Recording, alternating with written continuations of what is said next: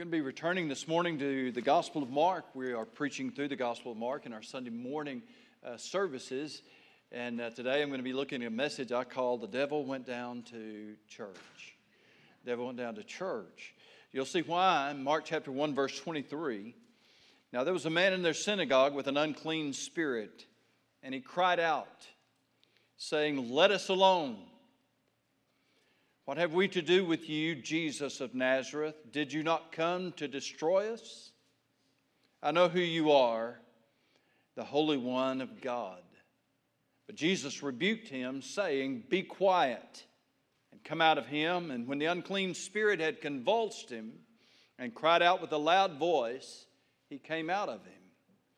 Then they were all amazed, so that they questioned among themselves, saying, "What is this? What new doctrine is this? For with authority he commands even the unclean spirits, and they obey him." And immediately his fame spread throughout all the region around Galilee. We are considering Mark's gospel as it is injected into a growingly chaotic scene. Rome was about to be taken over by a madman named Nero. Already persecution has broken out against Christians. That persecution is about to intensify.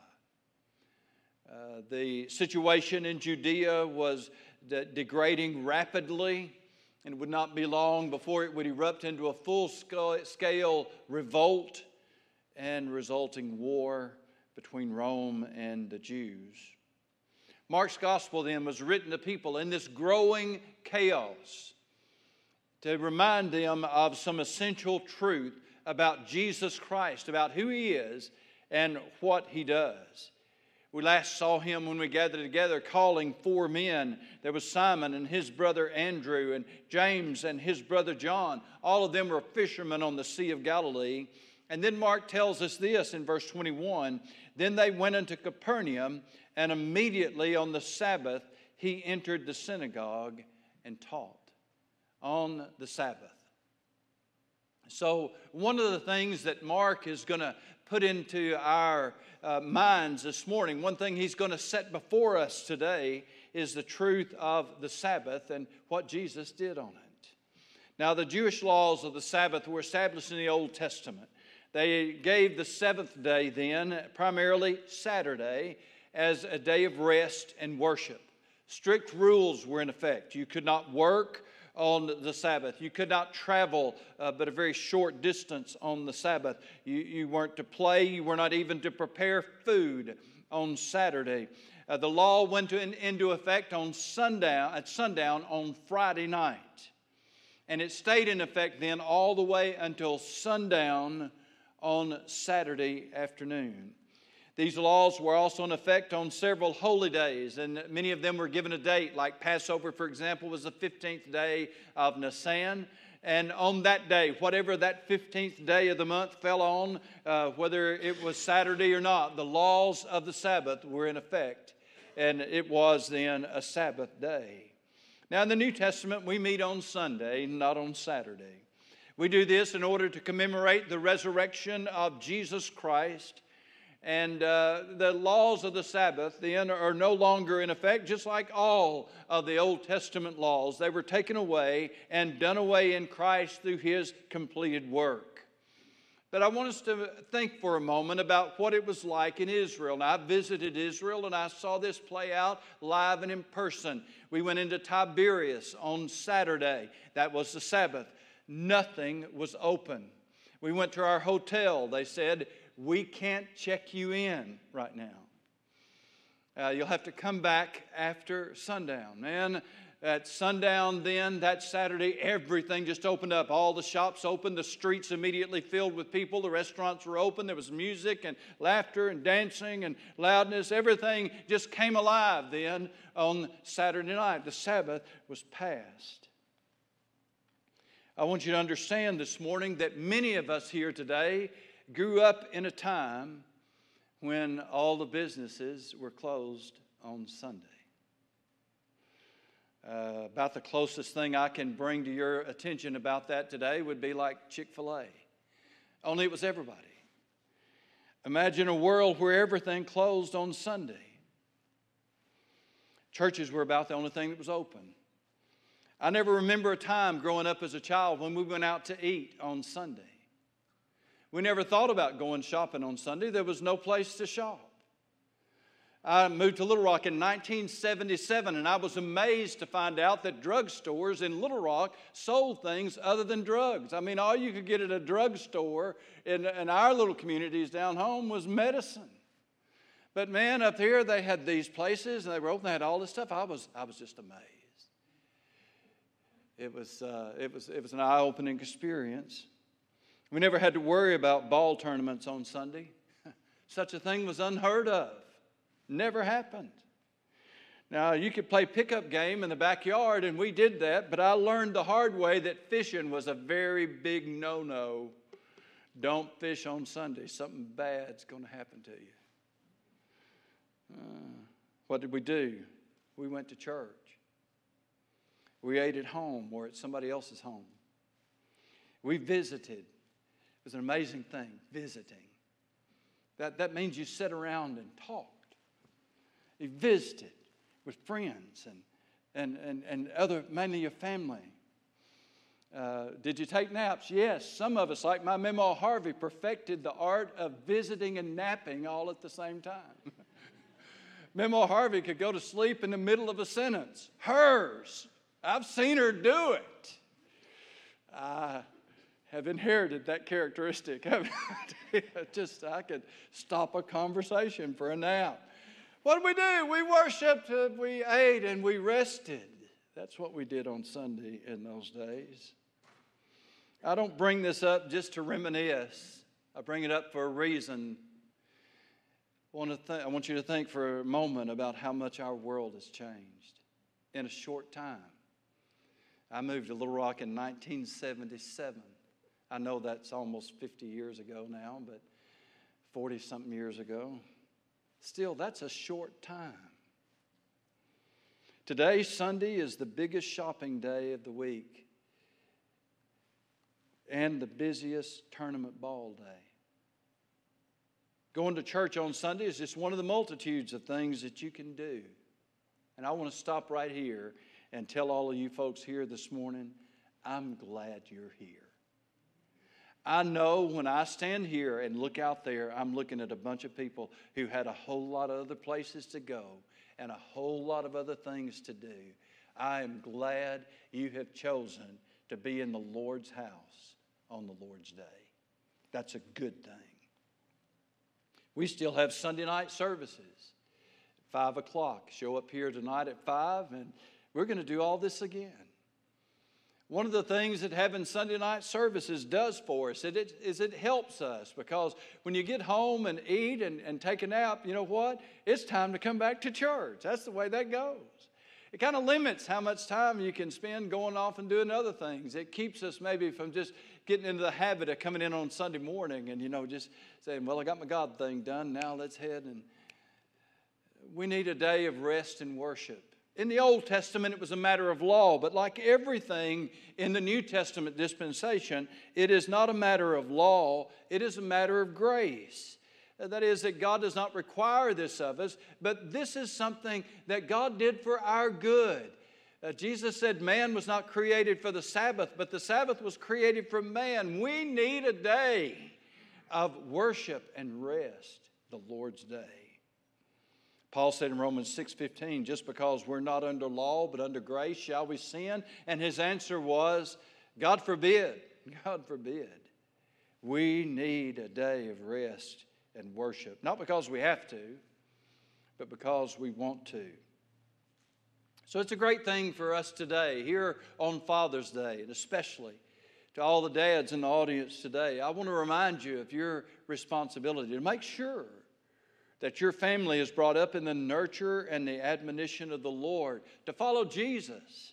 And though we're not under the laws of the Sabbath and it's not Saturday, it's Sunday, we still have a day of worship and a day of rest.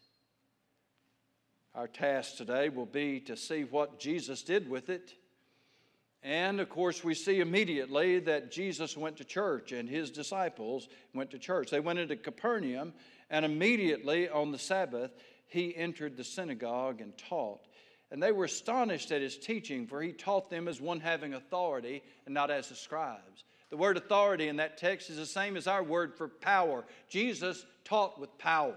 He preached with power. I'm not sure how the scribes preached, but apparently they preached without power. I want to be on the power side of that. Jesus preached with power, and the gospel is powerful. It was powerful then.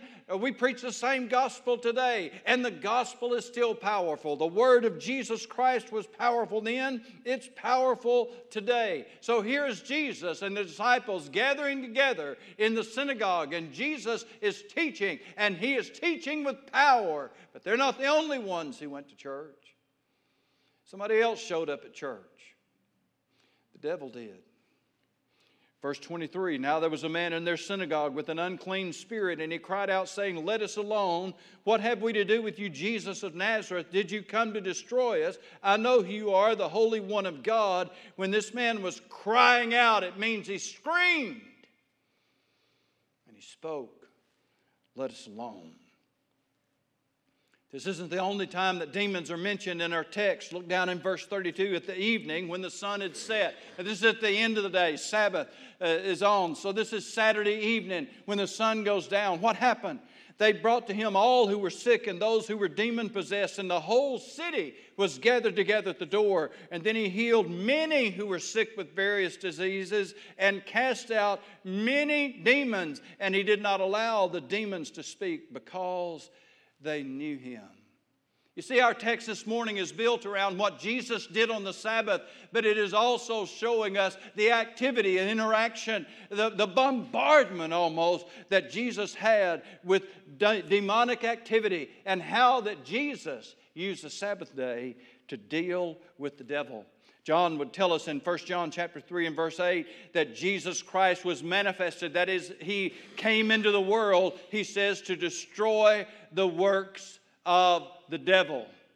One of the things that Jesus came here to do was to destroy the works of the devil. And that's just not something back then. This is something that Jesus is still doing today. He is destroying the works of the devil. Now, the devil may not, I want to emphasize that again, may not be possessing people to the degree that he was in the New Testament era today. He may not. But that doesn't mean that he isn't still working and very active in our world. And if anything, his actions are growing in our world as we grow closer and closer to the return of Jesus Christ. It's my responsibility to tell you the devil is real. The devil is powerful. The devil is active. And he is after you. And if you're a parent, he's after your kids. What does he want? He wants, first of all, to destroy the image of God in people. You remember that every man, every woman, every boy, and every girl on this planet was created in the image of God. And that means that the devil hates them. And what he wants to do is to destroy any vestige of the image of God, so that when you look at people, you don't see them in the image of God. You see this distorted, messed up version. He's out to destroy the image of God. He's out to destroy their life. And to take away any productivity, any sense of normalcy out of their life. And ultimately, he is out to steal their soul for all eternity. Charlie Daniels had it right. The devil went down and he was looking for a soul to steal.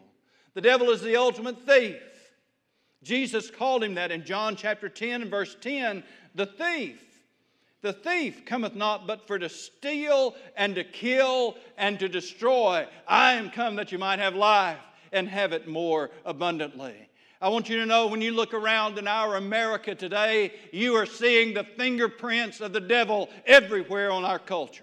Anywhere you want to look, he is alive and he is active. I'm not asking you to raise your hands this morning or even to nod your head, but how many of you in the last 6 months have said, people are going nuts? Have you said that? This world's going crazy. Have you said that? If you haven't, you need to. Because they are. But it's not coming from themselves. Who is doing this? It is the work of the devil. He is a liar. And he is pulling people into their lives.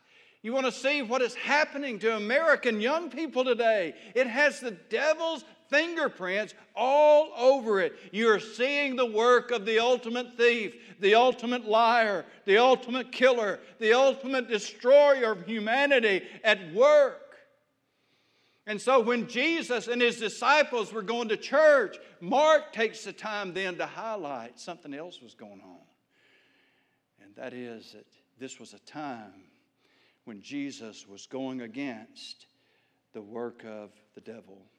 Literal, demonic opposition. It's all over this text. So what did Jesus do? Mark gives us a snapshot. One day, just one time, Jesus called these men. They went into Capernaum. It was the Sabbath. And immediately, they went to the synagogue, to the church. And what did he do? First thing Mark tells us he did is that he taught with power.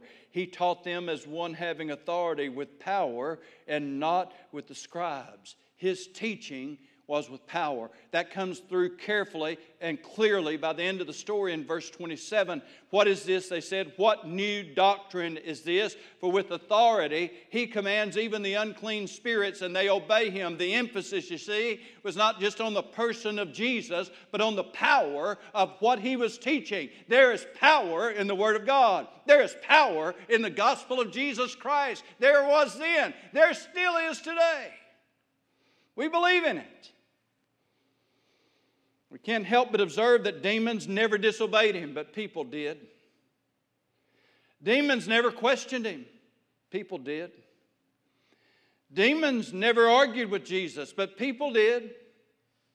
Whenever the demons had anything to say to Jesus, they did so in an imploring and very respectful manner because they knew who they were dealing with and that whatever Jesus told them to do, they would have to do. But you just think about how many people said no to Jesus, how many people refused to do what Jesus taught them to do. Jesus began to preach with power. I read this story. I wonder how long this demon-possessed man sat there in church listening to Jesus preaching before he decided to interrupt the sermon. He said, leave us alone. He said, that's enough. That's enough. Leave us alone. There's something to notice. Who is the us? Who's the us? Now, there were times, like in the case of Mary Magdalene, and we know that Mary Magdalene had 7 demons inside of her that Jesus cast out. We know about the man that he found up in Caesarea Philippi, up around in that Gentile area that had the legion of spirits in him, hundreds. But the Bible very clearly says this man was possessed with a demon. This was just one. So who is the us? You know who it was. He's speaking for the crowd. There was only one man who was possessed by a devil, but there was obviously a lot of other people he had influence on. And he's using that influence now. Leave us alone. Leave us alone. What have we to do with you? That is, it's none of your business what we're doing. We don't want to hear what you have to say. Leave us alone. You've come to destroy us. Listen, Jesus wasn't there to destroy them. Jesus was there to deliver them. And he still is. To deliver us from sin and of death. Jesus told this demon spirit to shut up, to hush. You hush, be quiet. Be quiet really doesn't carry the strength of the language that in English that we do when we see it in Greek. You look at it, this is a very, very emphatic, very strong statement, much like what we do when we say, shut up. You better hush. And come out of him. And cried out one last time, threw him into convulsion. And then he stopped. Jesus did not let these demon spirits speak of him because it would have only increased their deception. Folk, we need to understand that you and I today are living in America, raising our children in America, and we are in the midst of a time of growing demonic oppression and growing demonic deception and demonic delusions. We were talking about what Jesus did on the Sabbath, but you wonder what he did on Sunday morning? Verse 35, now in the morning, that's Sunday. Having risen a long while before daylight, he went out and departed to a solitary place, and there he prayed. And Simon and those who were with him searched for him. When they found him, they said to him, everybody's looking for you. But he said to them, let us go into the next towns, that I may preach there also, because for this purpose I am come forth. And he was preaching in their synagogues throughout all Galilee, and there it is again, casting out demons. Casting out demons. The Word of God is powerful. You say, what do we do to demons today? We do what Jesus did. We preach the word of truth to them. They don't like it. You need to remember, I'm not up here reciting nursery rhymes or mouthing pleasant platitudes designed to impress you. I'm here to preach to you the Word of God. It is powerful not because I preach it. It is powerful because Jesus Christ gave it to us, and the Holy Spirit uses it today every bit as much as He used it then. Jesus went to the synagogue. He taught with power. He dealt with the devil.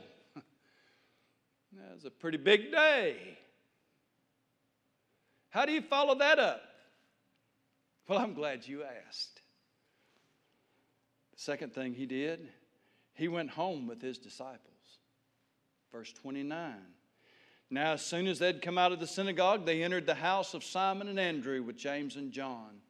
But Simon's wife and mother lay sick of the fever, and they told him about her at once. So he came and he took her by the hand and lifted her up, and immediately the fever left her, and she served them. Here's a great question for us today. Do you take Jesus home with you after church? Do you take Jesus home with you after church? Jesus dealt with that man who was possessed by the devil. He preached with power. When he gets to Simon Peter's house and Andrew, his brother's house, there was somebody homesick. There was one who was demon-possessed, but there was one there who was sick with a fever. How did Jesus deal with that? Well, he took her by the hand and raised her up, and the fever went away, and she felt fine. And it's a good thing because she had company, amen? I mean, it was time for her to get busy. And so she did. There's no doubt, you see, that Jesus has a place of power in the church, but does Jesus have a place of power in your home? Physical sickness is certainly at play here. Now, Jesus had a miraculous power to heal. It was a part of the sign gifts of the New Testament. He passed that along to the apostles. And when the apostles died, those sign gifts stopped. And so that means, well, you know, you guys don't believe in divine healing anymore. That's not the truth. We do. God is still working and God still heals people. We just don't believe that God is giving people the gift of healing the way He did in the New Testament. I can tell you, I've been at this a long, long time. I've been young and I'm old, and I have never yet, I've seen a lot of people who claim to have that New Testament gift of healing, but I don't see any of them doing what the apostles did, and I don't see any of them doing what Jesus did. I have it on good authority that people who believe the gifts of healing are going on. You know, they struggle with death and have to have funerals just as much as those the folks on our side of it do too. You know, people get sick, and God doesn't heal everybody. He didn't heal everybody in the New Testament either. But this was a sign gift. It was given, obviously Jesus had it. He gave it to the other apostles. I long to have that spiritual gift. But just because I don't believe that spiritual gift continues does not mean that I don't believe God is not still in the healing business. Every time you get sick, do you ask Jesus to help you?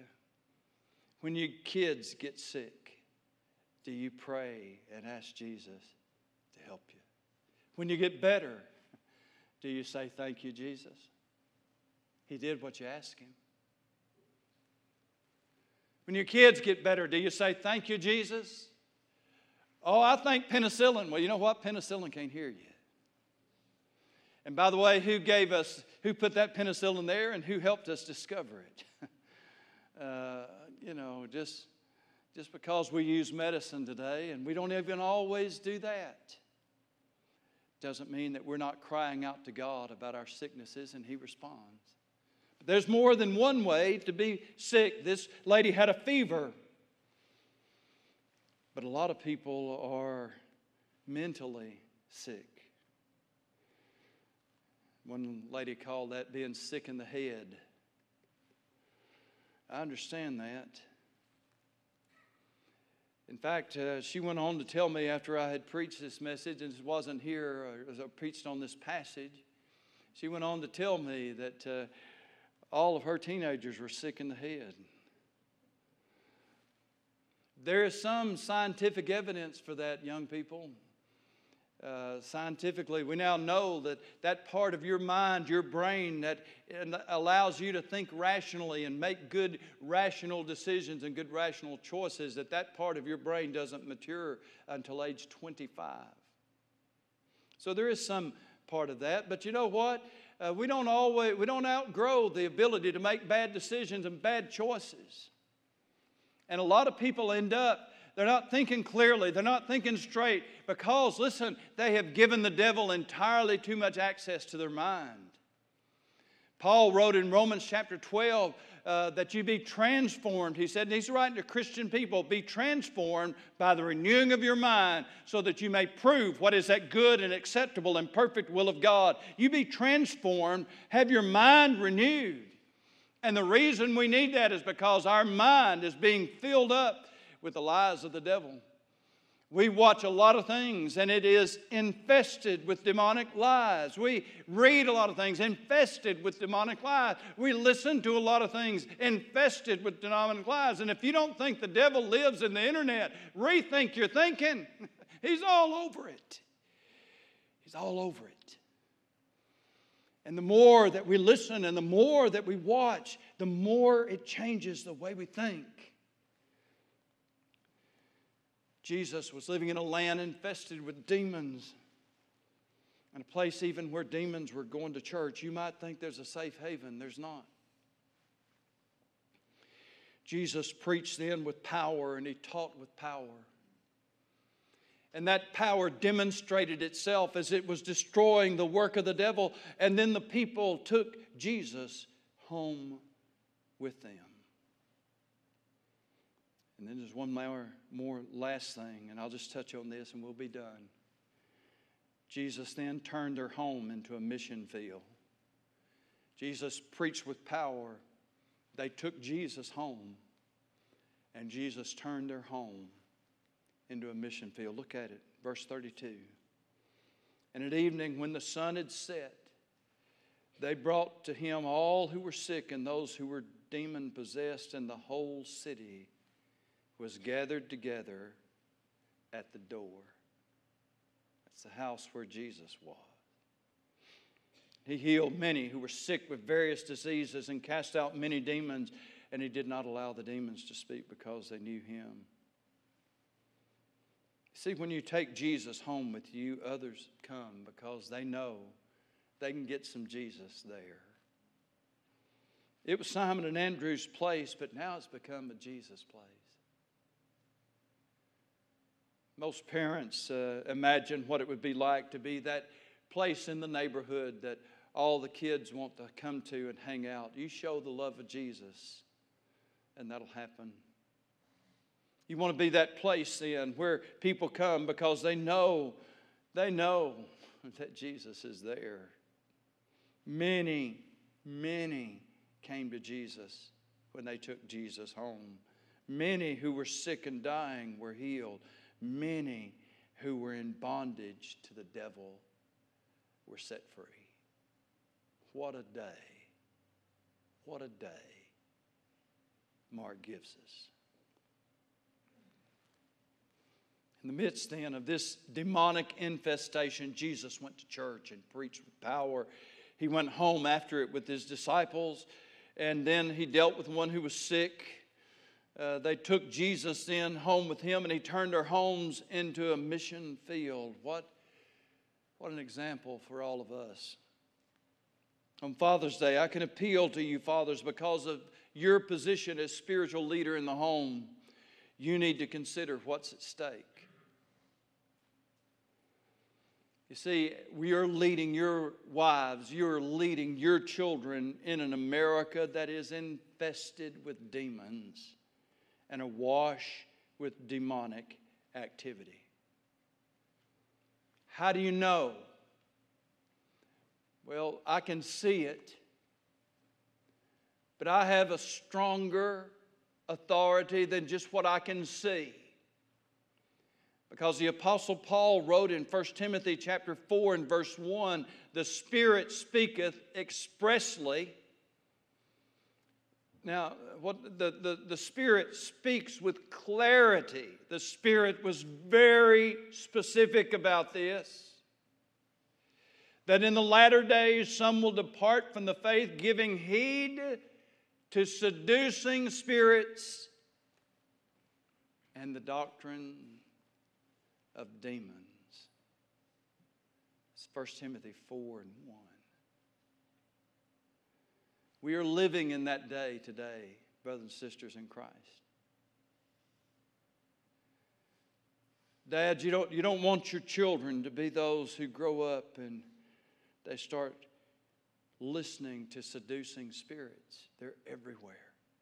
They're everywhere. And if it is true, if they may not, and remember I said they may not be possessing people today. But when you look at demonic possession in the New Testament, you'll almost always find those demon-possessed people speaking as they are in this text. So that it appears that the main reason the demons would inhabit people was so he could take control of them and influence their behavior and use them then to influence others. Devil doesn't need people for that today. He's got Google and Siri. All of this other stuff that is bombarding us right now. Seducing spirits. He doesn't need something as antiquated as a mouth to speak his doctrine. He's high-tech today.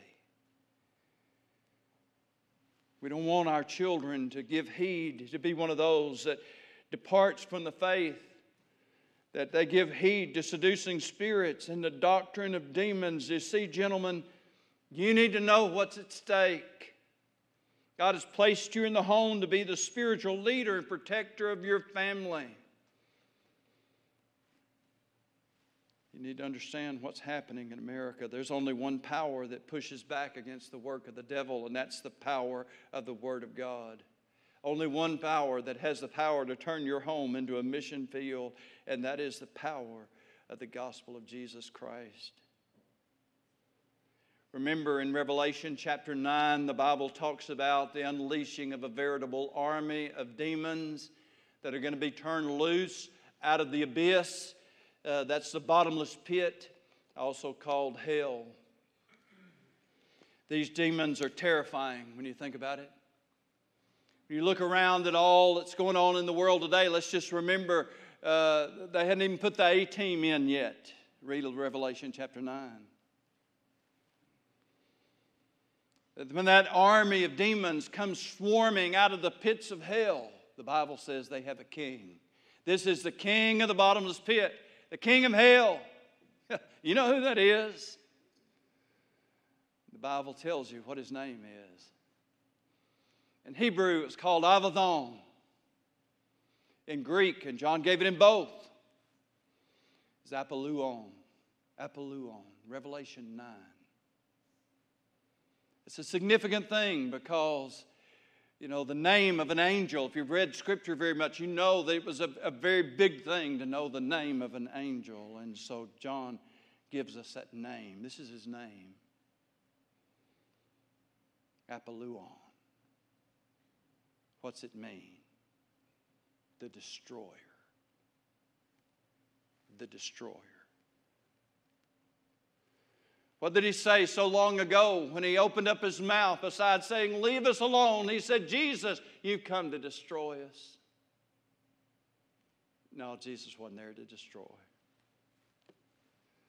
And aren't you glad today that God doesn't leave us alone? That might be the cry, don't bother me. It might be the heart cry of multitudes in bondage today. They think they're fine. They think they're okay. They think they're right. They have no idea that they are living a lie. They have no idea that they've been drugged into the darkness. They have no idea that there is an evil, dirty devil that's out to destroy them. They don't know what they're dealing with. But we do. We do.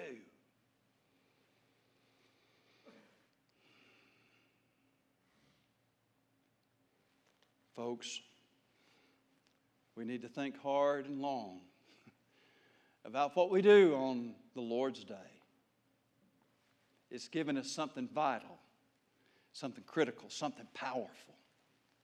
The Word of God. We have an encounter with Jesus Christ and we see His power. We can take it home to our hood. Our neighborhood, sorry. We can take it home to our family. And others will see it. And those who are sick, and those who are under the power of the devil and the power of sin, come to you, to your house. Oh, what a plan. Let's stand together, please.